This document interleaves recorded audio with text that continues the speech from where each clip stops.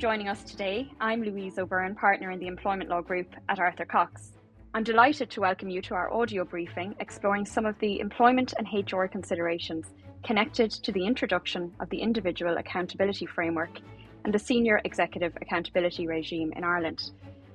As you know, the Minister for Finance, Paschal Donohoe, published the long-awaited general scheme of the bill in July of last year, and as expected, the Individual Accountability Framework will include the introduction of a new Senior Executive Accountability Regime, which will apply to certain regulated financial service providers and senior managers within those RFSPs, and will clearly frame how responsibility and decision-making rests within their organisation. And the purpose of today's audio briefing is to focus on this regime. As we await the publication of the bill, we thought it would be a good opportunity to draw on the experience from the UK equivalent, namely the Senior Managers Certification Regime. And to this end, I'm delighted to be joined by Rachel Morgan, Managing Associate in the Employment Team at Linklaters, and Brenton Pollard, Managing Associate in the Financial Regulation Group. Rachel and Brenton will share their experiences and insights into the UK equivalent of the scheme, and I'm really looking forward to talking them through those experiences today. As some of you will be aware, in March 2016, the Senior Managers and Certification Regime, the SEAR, came into force in the UK. Much like the new Irish IAF and SEAR are intended to do, the SMCR was introduced to increase both responsibility and accountability in the professional financial services sector. I understand that the SMCR was introduced on a phase basis, with something similar likely to happen in Ireland. Brenton, at the outset, can you tell us where the regime is currently at? And more broadly, a little over 6 years on from the introduction of the SMCR, how successful has it been in achieving its aims? Thanks so much, Louise, and thank you for having us on this podcast. I mean, you're absolutely right. The SMCR was introduced in March 2016, and initially it was rolled out only to deposit-taking institutions and investment firms. It was really off the back of what we saw as the financial crisis and the LIBOR and FX scandals, where regulators really struggled to hold individuals to account for these failings that occurred. The Parliamentary Commission on Banking Standards sort of found that the previous approved persons regime was broken and that it needed to be fixed with a new regime which set out precisely who was responsible for what and introduced a common set of standards that applied to all individuals who worked in the banking industry. Following its introduction to banking firms, the regulators really did see it as a success. They thought it really improved standards of conduct across the banking industry. It improved governance and accountability, and therefore they steadily extended it to a wide range of other firms, such as insurers who had their own regime at that stage, benchmark administrators, and then gradually all other FCA-regulated firms in December 2019. And that ranged from your sort of largest asset managers all the way through to your local IFA on the high street. There are now proposals to extend it even further to market infrastructure providers. So it really does now cover pretty much all of the UK spectrum of regulated firms within the financial industry. Yeah, and obviously that's ultimately the aim here, and clearly we will be doing that, or it's certainly expected that we will be doing that on a similarly phased basis. I suppose it'll be interesting to see how quickly we make our way through the various different firms, but that will obviously remain to be seen.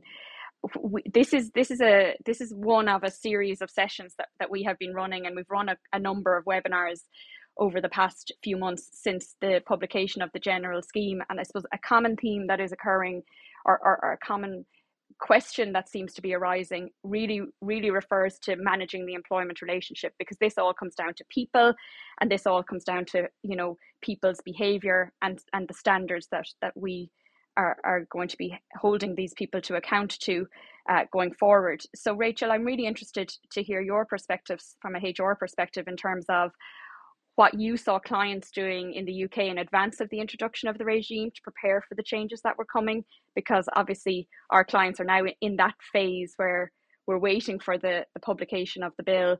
So there's still some unknowns, but there's a lot of knowns. So clearly people want to be doing something if they can. So have you any tips for us in that regard?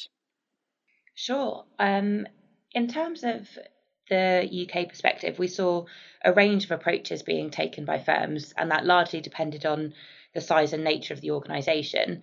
But the key steps that could be taken can be broadly split into three categories. So, firstly, changes to contractual documentation, and secondly, amendments to policies, and finally, changes to processes and practices. Um, Taking the contractual documentation first, generally speaking, there's nothing under the SMCR which actually requires firms to issue any new documents or have certain clauses in their employment contracts. But we found that it was a really useful tool to back up key aspects of the regime. So, for example, we recommended that firms made the commencement of an individual's employment as well as their ongoing role, where they were in a certified or senior manager role, expressly conditional on that individual being able to be certified as fit and proper. And sat alongside that, we would have a termination right, potentially on a summary basis, which allows the employer to terminate the relationship where they can no longer certify that individual. Some other helpful clauses included things like requiring employees to disclose any matters to their employer which would be relevant to their fitness and propriety. And we also saw clauses that mirrored the regulatory obligations under the regime. So, for example, a contractual obligation to comply with the conduct rules, or for senior managers to make sure that they complete a handover of their duties in line with their responsibilities. So, as well as updating templates for future use, employers should give some thought to how they want to implement changes for their current population. And we saw a range of approaches taken for implementing the changes. Some firms took the approach of issuing full new contracts to individuals, although that did tend to be more applicable to the senior manager population rather than other certified staff. And other firms took a more narrow approach of just issuing side letters. And as you'll know, with any other change that you would make to employment terms, employers will need to give some thought as to whether they want to seek express consent from individual to the changes, or whether they would be happy to rely on an implied consent following the communication of that change. So moving on to policies, on that side of things, there were some firms that created dedicated standalone SMCR policies, which were all singing and all dancing, and explained to staff how the firm was planning to implement the regime and how this impacted them. But that wasn't necessary, and a much more proportionate approach could be taken. So you could make changes to some of your existing policies. For example, if you've already got an existing code of conduct, that could just be updated to now include a reference to the new regulatory conduct rules as well.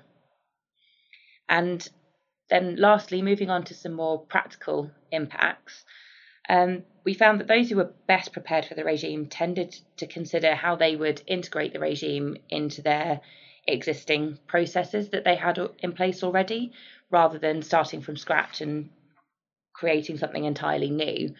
So, for example, in relation to the annual certification processes and fitness and propriety assessments, thought was given to how those could simply be integrated into existing processes, such as the annual performance review.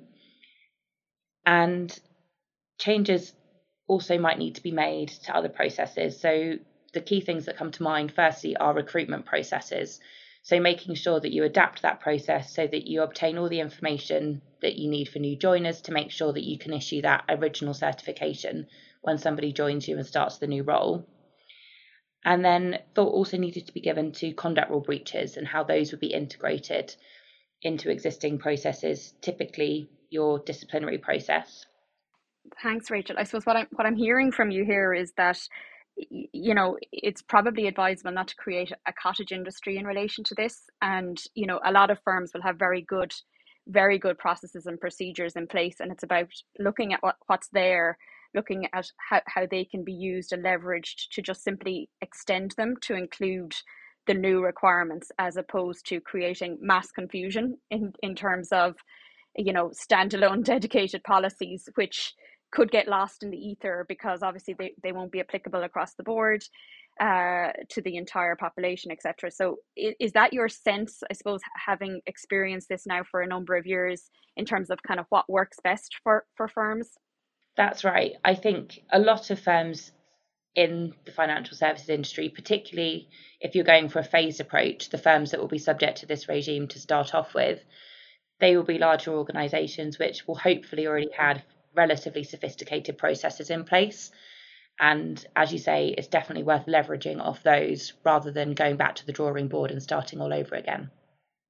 Yeah, I think the same can be said for the senior managers regime more generally around identification of senior managers, because realistically, it's meant to fit the way that you currently operate the business and work in with your existing senior managers arrangements. It's not necessarily intended to change the way that you currently operate a business. Yeah. And I think that's a really interesting point, because I think a lot of people have, or certainly my sense is that there's a real sense of trepidation around all of this, and it's about maybe just demystifying a lot of it in a way, insofar as, a lot of firms will be doing all of this anyway. They will be required to tweak possibly what they're doing, but as you say, it's not a case of going back to the drawing board and starting from scratch. We obviously have existing fitness and probity regime in Ireland, as you guys would have had, and still have. And I suppose, from your perspective, what has the impact of moving from the previous fitness and probity regime to the fitness and probity certification under the SMCR for employers been on a practical level? And I suppose what I'm really interested in here is, has it fundamentally changed how firms engage with their employees in respect of fitness and probity matters generally? Yeah, so for a number of firms, and particularly those who've been part of some of the later implementation phase, it hasn't necessarily resulted in a fundamental change in the employer-employee relationship. It's more been a formalisation of what firms were already doing and what they already expected of their employees. So there has already been a shift both in the financial services industry and the corporate world in general in terms of expectations of conduct in the workplace. So people are already at the level where this is an issue that they're thinking about, and this is just a case of putting it on record and formalising it. Generally it hasn't resulted in a big impact on the employee population at large, but where we have seen more challenges is probably rather than on the conduct side of things, but on the senior manager responsibility aspects of the regime. That's both been in terms of identifying who the appropriate individuals are to be the senior managers and then allocating the responsibilities to them. But this was very much a bigger step change for organisations who had flatter management structures or where they didn't already have clear delineated reporting lines. And as you've already touched on, so a key contributor to successfully implementing the programme was to make sure that you communicate with employees about the regime and making sure that they understand this isn't really anything particularly new. And we found that taking time to train employees on what the regime requires from them and what the regime requires from the firm can go a long way in dispelling any fears or worries about the regime. So, for example, just explaining to employees, look, we've always required our staff to maintain high standards of conduct. We've always required you to be of an appropriate standing. It's not that the bar has been moved, but we're now just being asked to monitor that and document it more formally. So what I'm hearing, Rachel, it really is that obviously you'll have to take a view in terms of what changes you need from a policy, procedural and contractual perspective, and that will be one work stream. But I suppose what seems to be as important is the kind of PR and the comms process around all of this, and the softer side of HR around what we're doing and why we're doing it. Definitely. Which hopefully will go a long way to, as you say, kind of relieving or dispelling any concerns or worries that the general cohort of employees will have about the introduction of the regime. When I'm talking to clients with a presence in the UK, something that comes up time and time again in relation to, I suppose, challenges around the SMCR has been relating to the use of regulatory references, and it's something that certainly from my perspective seems to have had a relatively big impact on recruitment practices in the UK. Interestingly, it's not something that, as of yet, has found its way into the general scheme. So we're not sure at this stage if regulatory references will become a feature of Irish law. But while we have you here, I suppose I'd be interested to hear from your perspective what the experience has been like in relation to the regulatory references issue, and maybe just to give us a brief kind of summary in terms of what the rules around them currently are in the UK. Yeah, of course. I'd say, yeah, the regime on references has certainly made a difference. And I'd say that this is probably the area in terms of the HR side of things that has had the biggest impact. And it's certainly the area which presents ongoing challenges long after the firm has implemented the regime in the first place. So, by way of background, so this part of the regime was brought in to address the problem of the rolling bad apple. So, this is the employees who were able to move between firms either before or sometimes even after their misconduct had been discovered, and their new employer was never made aware of it, and this therefore allowed potentially unfit individuals to continue working in the industry. And in terms of what the rules require, in summary, it places an obligation on firms to seek references before they appoint someone to a certified role or a senior manager role, and then also an obligation to respond to reference requests that they receive from other firms. And there's a set template which should be filled in. And on that form, a firm is required to list a number of things. But the key areas on the form are disclosing whether they've made a finding that an individual is no longer fit and proper, or whether they've taken any disciplinary action as a result of a conduct rule breach.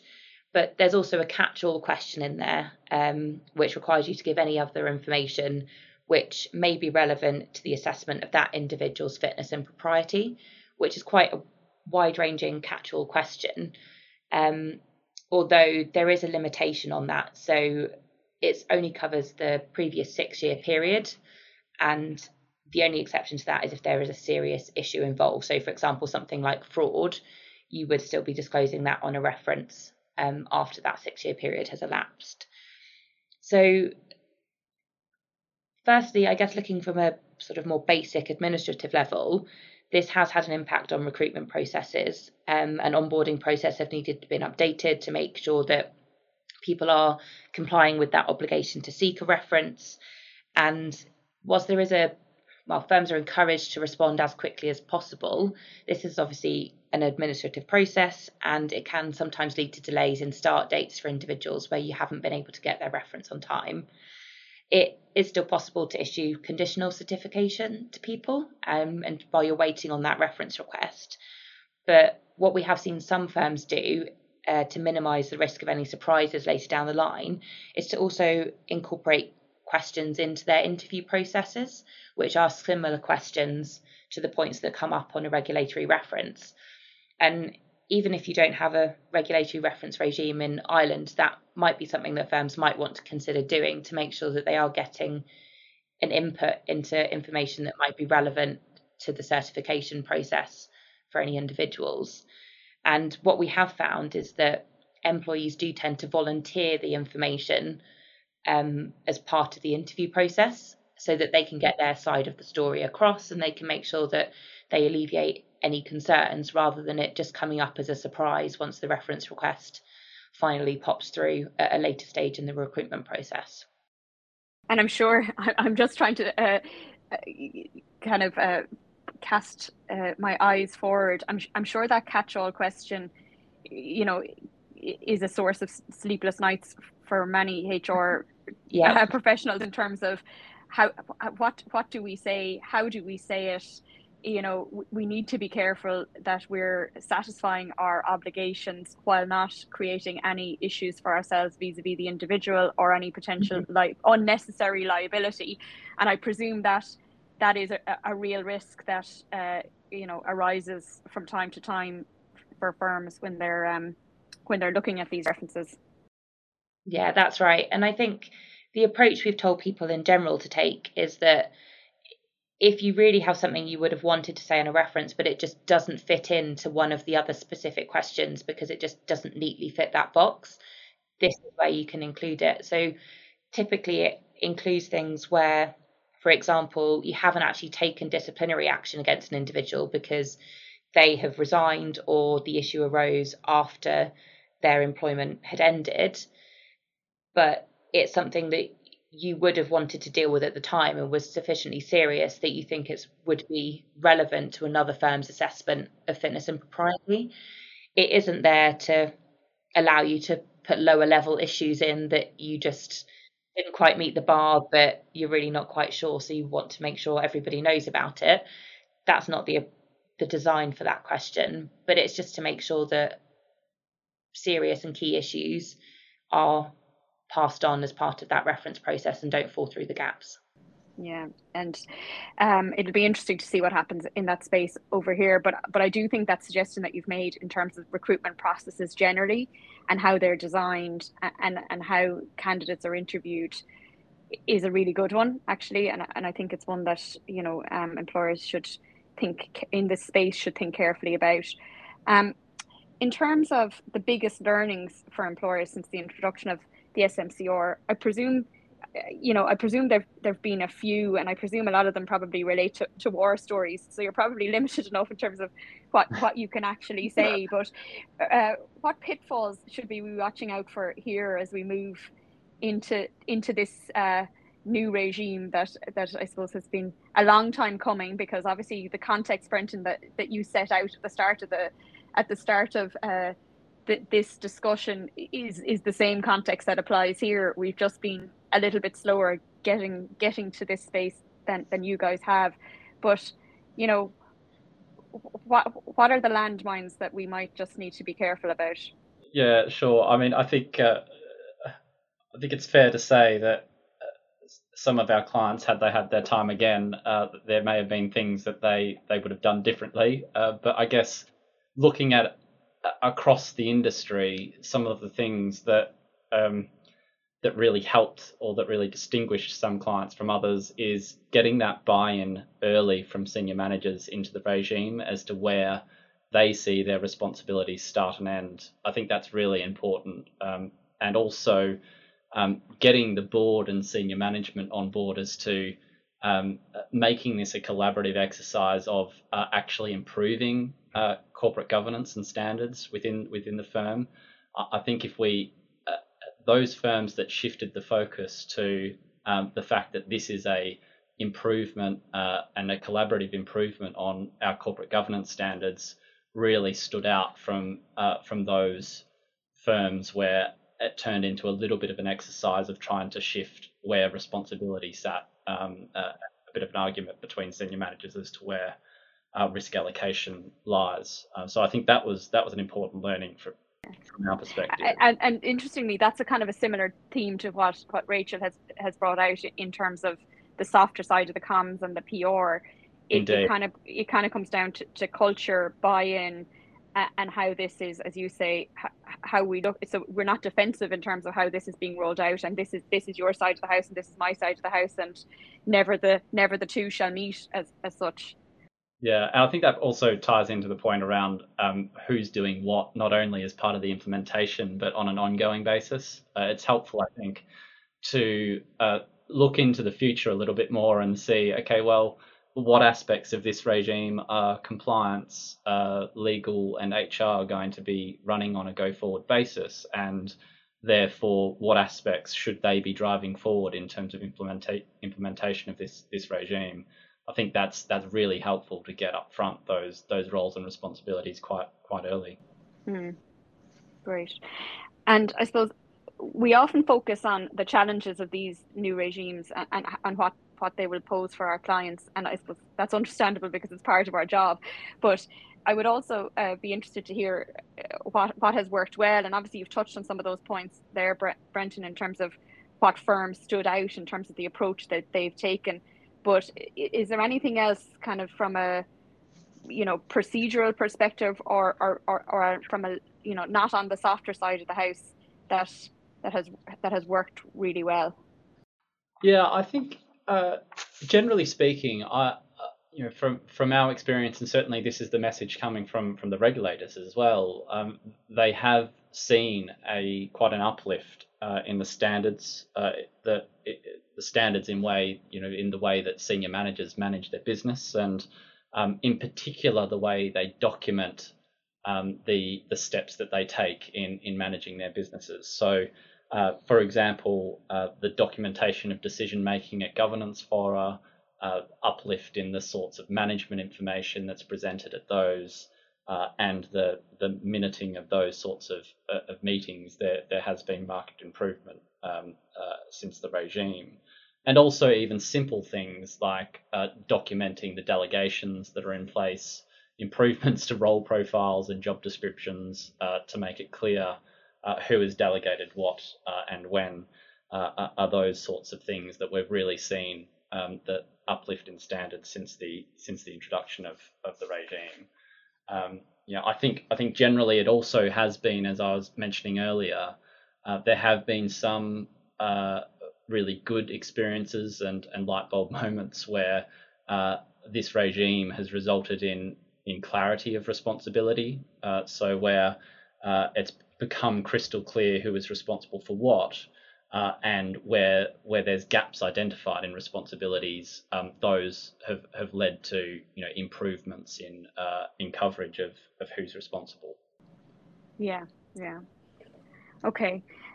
Rachel, anything from the HR side of the house that has stood out for you? Yeah, I think from that sort of things, I'd say that this has led to an improvement in monitoring and taking action in relation to poor conduct. So I think historically there was sometimes a bit of a temptation for lower level issues to just be swept under the carpet and not really addressed. And if it wasn't something that was going to be serious enough to result in final warnings or dismissals, then it could have been seen as more hassle than it was worth to actually take steps to address that conduct. And that was then often ignored or dealt with informally. And then in some cases, that meant that conduct would develop into a much bigger problem later down the line. But for a number of firms, the implementation of the conduct rules has led to employees being called up on both a broader range of issues and also at an earlier stage. And I think one of the questions that we often get from clients is, well, what's the right number of conduct rule breaches to have in the organisation? So clearly high numbers of breaches are going to be concerning, but it can be equally problematic if there are no breaches at all, because this is more likely to be an indication of issues not being picked up or dealt with by the firm, because clearly no employee population is ever going to be perfect where there are no breaches at all. Exactly. Well, and I suppose that is an interesting question to pose, and it's an interesting one for firms to reflect on, I suppose, when they're looking back on this. That has been really, really interesting, and I really appreciate both of you taking the time today to share your experiences with us. I've really taken a lot out of it, and there's been a couple of really good points that I think our clients, irrespective of what the bill and obviously the act will ultimately look like, I think there's a lot of really good learnings there that our clients will really benefit from. So I really, really do appreciate your time. Needless to say, if you have any questions about what we've discussed today, please feel free to reach out to me or any of your usual Arthur Cox contacts. And obviously anything on the UK side of the house, I'm very happy to put you in touch with Rachel or Brenton as the need arises. So before we sign off today, I just wanted to give the listeners just one final update on where we are at with the publication of the bill. And Minister Donoghue confirmed in the last couple of days that the general scheme is undergoing pre-legislative scrutiny by the Joint Oireachtas Committee on Finance, Public Expenditure and Reform. And he hopes to receive the committee's report soon. However, we do expect some changes in the drafting at this stage, and these amendments will be required, we understand, to give effect to the Supreme Court's decision in Zielinski and adjudication officers and others. And obviously that decision had a whole host of implications for the manner in which administrative and adjudicative and regulatory bodies exercise quasi-judicial powers. So from our perspective, where we see that being relevant here is the impact on the approach the CBI will be required to take in relation to its enforcement powers. So it'll be interesting to see, I suppose, how that washes through when the bill is ultimately published. So as you know, we are all awaiting that with great interest. And that concludes today's episode. And once again, I would like to just take the opportunity to thank Rachel and Brenton for their insights and their time today. It's been very interesting, and I certainly have taken a lot from it, so I hope you have too. Thank you for listening, and goodbye.